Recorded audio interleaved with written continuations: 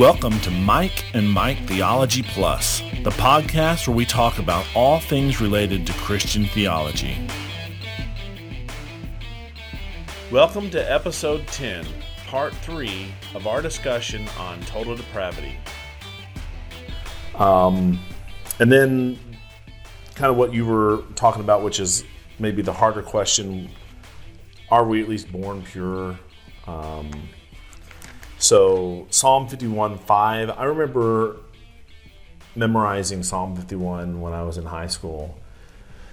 And I would get to these verses where David would talk about being conceived in sin. And I was like, he's probably, what does he really mean? Like, I think his parents were married, Right. But now I think he's just saying, even from the beginning of his conception, from when he was still, he's a sinner. That's it. He's by what we would say, maybe by his nature, he's sinned. So you say he's talking about himself, not his parents. Yes. Yeah. Yeah. Yeah. It's not some illicit affair and he was Right. the product of adultery, but that his nature from the earliest moments of life are sinful. Yeah. So the verse says, "Behold, I was brought forth in iniquity, and in sin did my mother conceive me."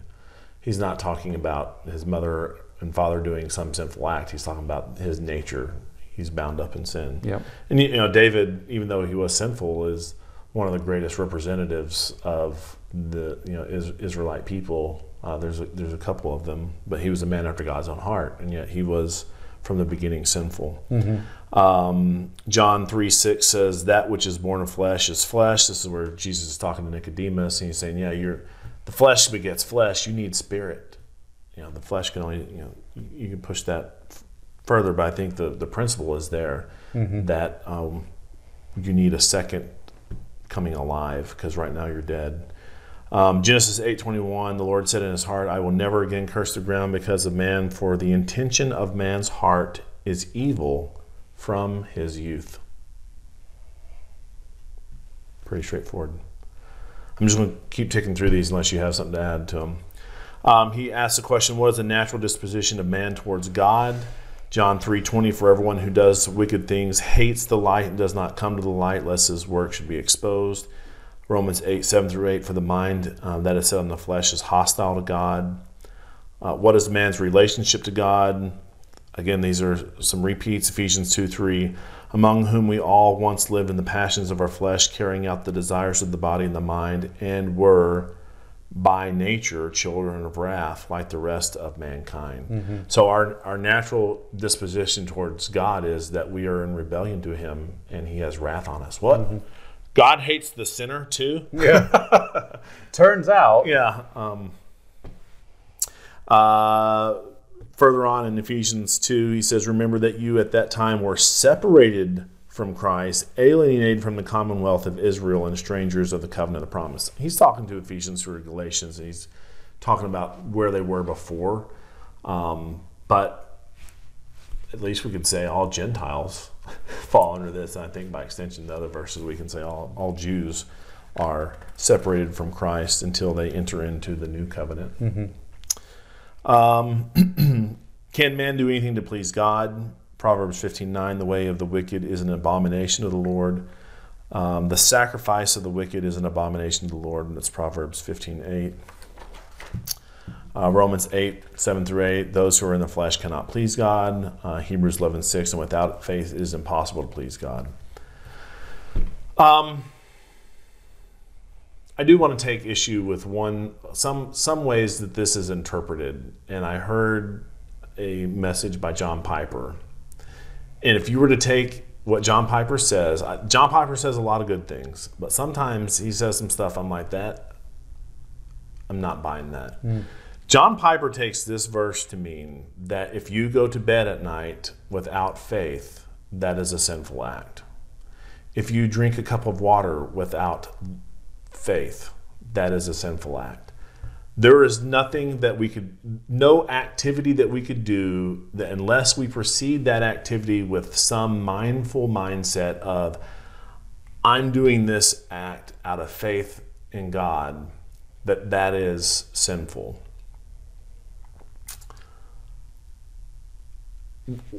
What's your initial thoughts on that? I don't know how to drink a cup of water. I mean, that seems to me just to be an odd category of thought, because I guess at base I would say that I trust that God made the world good and that this water in my glass is going to nourish me, and that's because he created my body that way.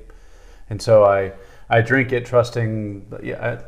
I mean, that's very stilted in my mind. I don't know what it means to drink a cup of water in faith.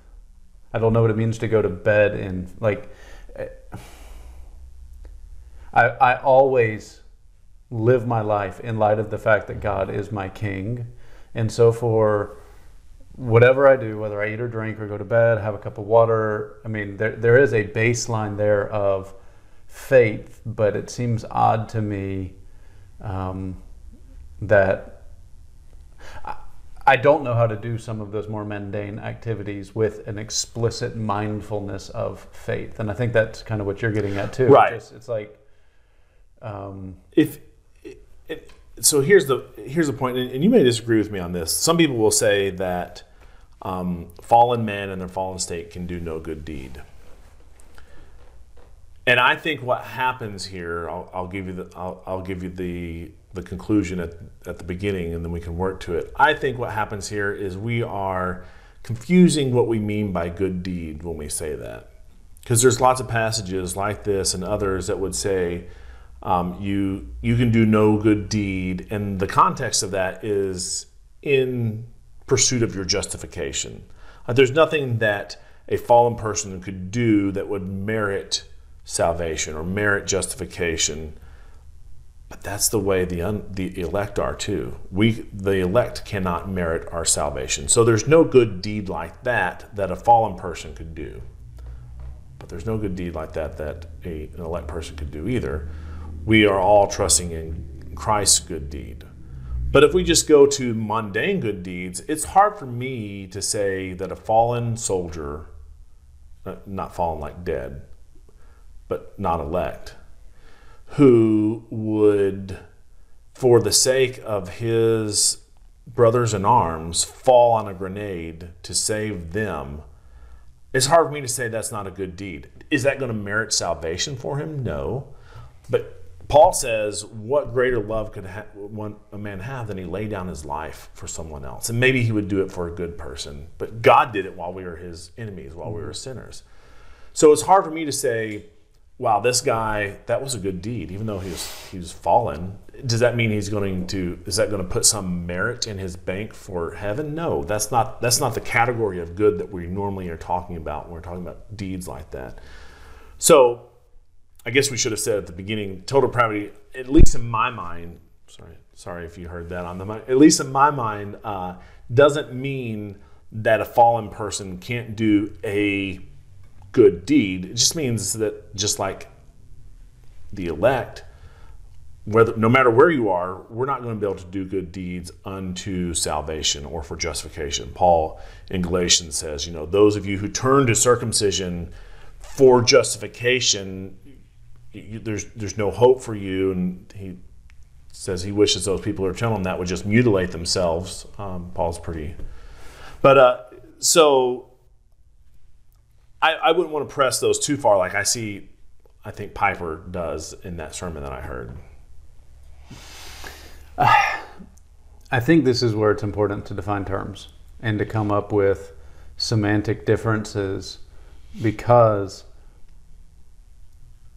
on the one hand, depending on what Piper means, I can find myself agreeing with him, but I also think I agree with you, and I think it would be in two different contexts. Are fallen men and women able to do objectively good deeds?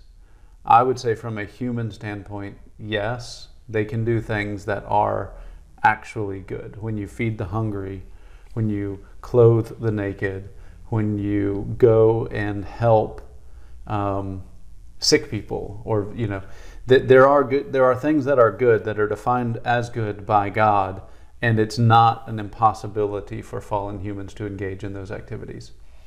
That said, I think what Piper would say, because this now that we're framing this discussion, it reminds me more of some kind of classical Reformed thought where the idea is anything that falls short of loving the Lord your God with all your heart, soul, mind, and strength is sinful because you're falling short of the most basic commandment. And so, again, going back to the Piper thing, what does he mean by drinking a cup of water in faith? What does he mean by going to bed in faith? If by that he means that just in general in life, everything you do falls under the lordship of Christ, and even your sleep patterns and your eating and those types of things are governed by this overarching kingship of Christ that permeates all of your life. Okay, that I can get with, and non-believers can't do that. Non-believers go in and do things that are objectively good, but not to God's glory. And I think that would be the distinction that he's making. And so anything that's not done for the glory of God, even if it's objectively good, I think would fall under the broad category of sinful, while still maybe from a different perspective also being able to be categorized in actual good deeds. For instance, I think in Philippians chapter 1, you have this type of an action that from one perspective looks one way and from another perspective looks another way. And that is, you have preachers preaching the gospel for the wrong reasons. And not only can God use that because God can draw a straight line with a crooked stick, but Paul even rejoices in it and says, these guys aren't doing it to the glory of God, and I would say that then categorizes it under a sinful rubric. But at the same time, they're proclaiming apparently the right gospel because Paul doesn't correct the content. So I think you have to frame it and ask, what perspective are you looking at? If you have people that are going over and digging wells in Africa to bring clean drinking water, from one perspective, that's good whether it's done to the glory of God or not because it's beneficial to those people. But from another perspective, if it's done for self-aggrandizement, then we would say that demonstrably good activity is also still sinful. So I agree with what you're saying. I would say that, and that's what I was trying to say, is even if we're to port those same actions over into a believer, Paul says, I don't even judge myself because I don't know my motivations. I leave all that to God. I think the same question mark could be put next to a believer. Why are we doing this podcast? Why do I teach? Why do I lead? Why would I sing a solo? Hopefully, and I'm mindful of the fact that I want to be doing this to God's glory, but I really like it when guys pat me on the back and say, that was a good lesson. So I don't disagree with you. And maybe the difference is that I'm aware of my own sinfulness and I confess, God, help me to do this for your glory and your glory alone.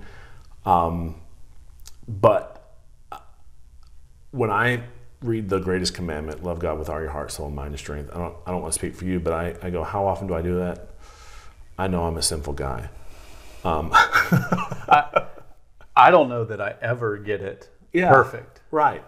So that's the sense that I'm saying. I think at least if I were to grant Piper what he's saying, I'll say, okay, that's fine. But what's good for the goose is also sauce for the gander. I think except for maybe on rare exceptions, that's also true of all the good works that we do. I think we're going to be surprised at the amount of good works that burn up as wood, hay, and stubble, and the sparsity that pass through as gold and rubies and stuff. Yeah, I would say though, I think the difference is unbelievers don't even have a category for the glory of God. At least with believers. Do you think that's true though? I mean, if Paul says in their heart they know there is a God, they can see his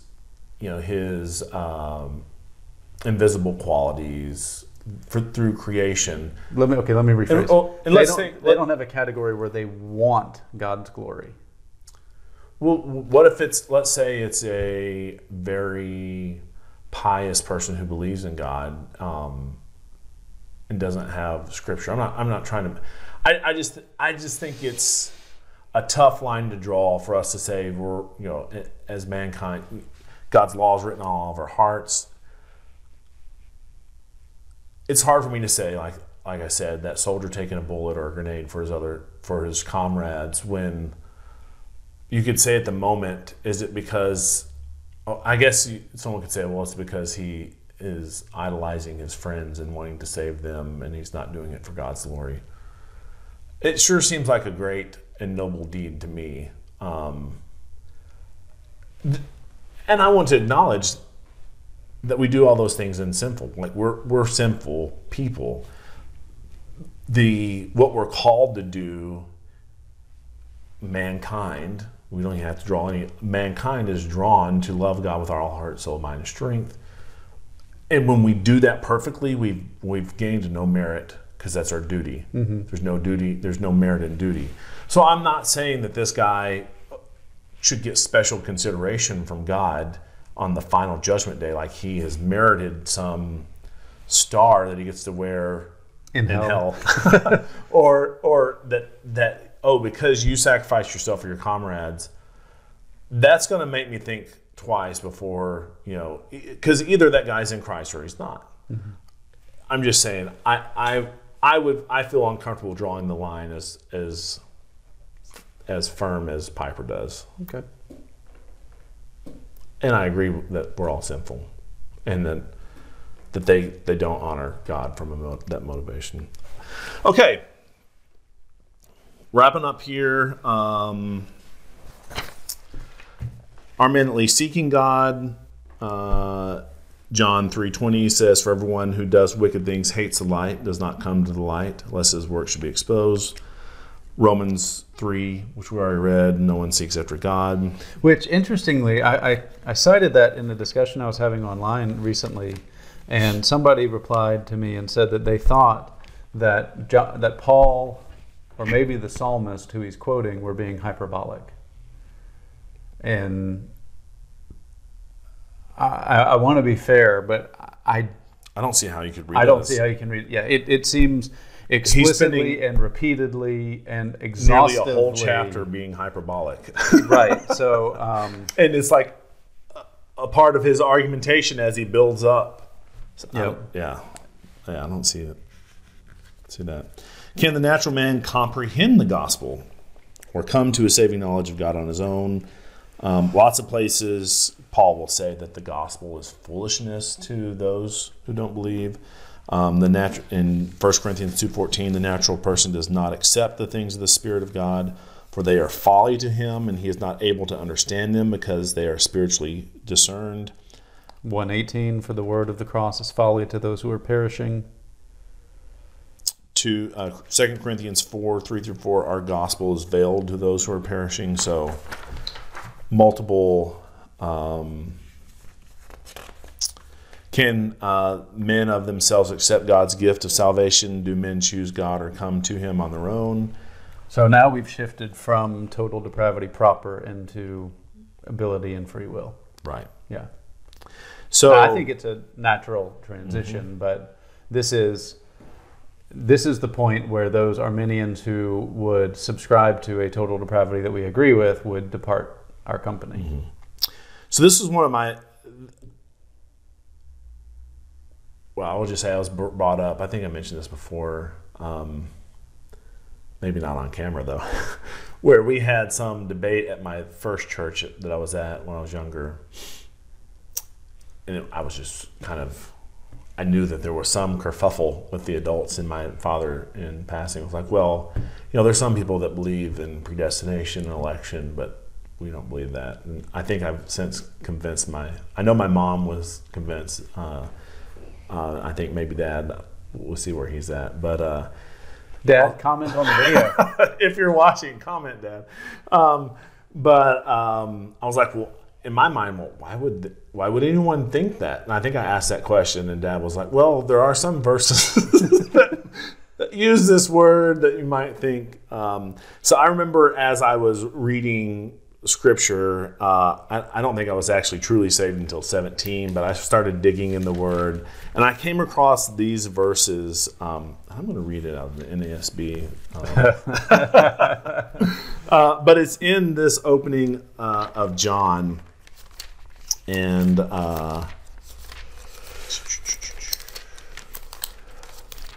so hopefully y'all hear all those ruffles. But it's talking about Jesus. Says in verse 11, he says, he came to his own, those who were his own did not receive him, but as many as received him, to them he gave the right to become children of God, even to those who believe in his name. And he's going to tell us who those people were. Who were born not of the blood, not of the will of flesh, nor of the will of man, but of God. So he gives us three different categories. These people did not become children because of a bloodline. They didn't become children of God because of the will of the flesh, nor because of the will of some other person. That's how I take those three categories. But they became of God. And in John chapter 3, the born motif comes back into play and is kind of the metaphor for spiritual life, right, for salvation. So it's not kind of missing it to associate those things together. Right. And then now we're going to pick up some verses. I challenge a good friend of mine who you're probably listening, just read the New Testament. And every place that there is one of these verses, underline it, because there are passages that may not be specifically dealing with it, but it's just like it's scattered all throughout the New Testament in, like Acts and John, where these little phrases where all who were drawn believed. Stuff like that. As many as were appointed by themselves to eternal life believed. Yeah. The by themselves was not in the original Greek. So John 6 is an extended passage where Jesus is talking. I'll give the two main verses, and you can add any context you want to. But he's talking to the Jews, and Jesus says, "No one can come to me unless the Father who sent me draws him, and I will raise him up on the last day."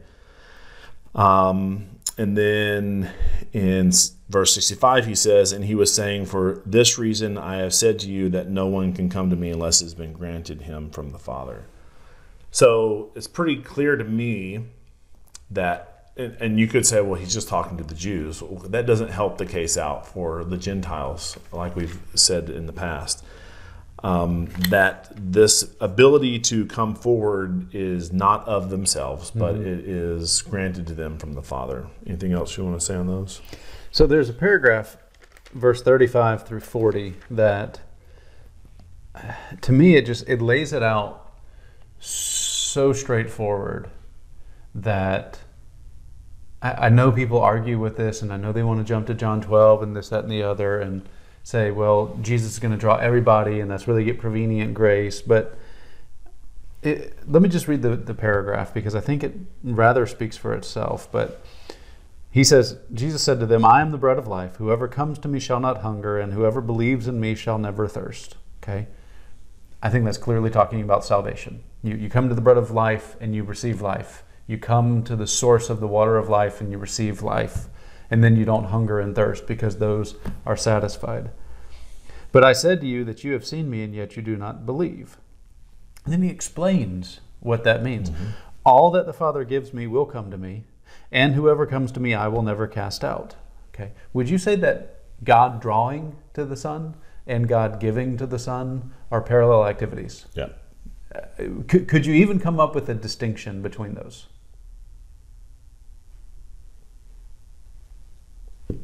Okay, I can't either. "For I have come down from heaven not to do my own will, but the will of him who sent me." So he and the Father are in complete accord on this. There's no, the Father wants to save some that the Son doesn't, or vice versa. They're totally simpatico in lockstep. Verse 39, "And this is the will of him who sent me, that I should lose nothing of all that he has given me, but raise it up on the last day." Okay, raise it up on the last day is salvation. Yeah, the ultimate resurrection. So all that the Father gives him come, all that come will never be cast out, all that have been given will not be lost, but will be raised up on the last day. For this is the will of my Father, that everyone who looks on the Son and believes in him should have eternal life, and I will raise him up on the last day. So then you have the mechanism of salvation all bound up in the will of God, that's bound up in a very clearly select group of people that are drawn by the Father to the Son, given by the Father to the Son, kept by the Son, and then raised by the Son.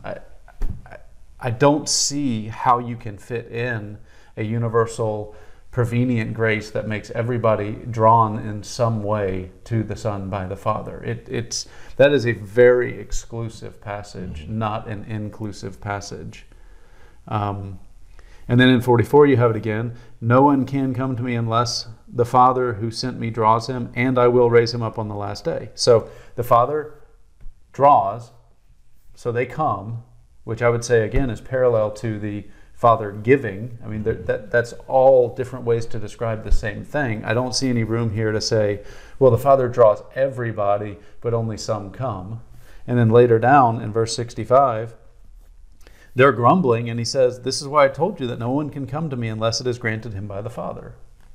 That doesn't make sense if it's granted to everybody. It's a passage that breathes election, paragraph after paragraph after paragraph.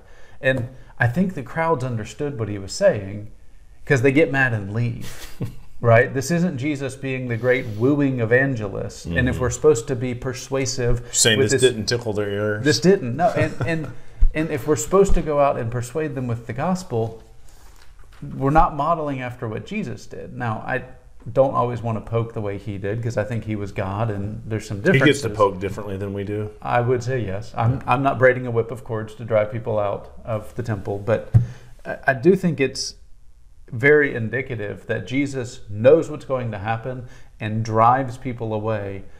And I think there are some Arminians out there. I'm thinking initially of Leighton Flowers with his idea of judicial hardening. That to me doesn't make sense of this passage. It doesn't make sense that he's only doing this to Israel because they have so calloused themselves. I mean, the whole stuff that Jesus is talking about here seems very, very universal. Mm-hmm. No one, all, no one, all. I don't see how that's a group type of thing or simply for the Jews. I don't disagree. That concludes episode 10, part 3 of our discussion on total depravity. Tune in next time for part 4, our final discussion on total depravity.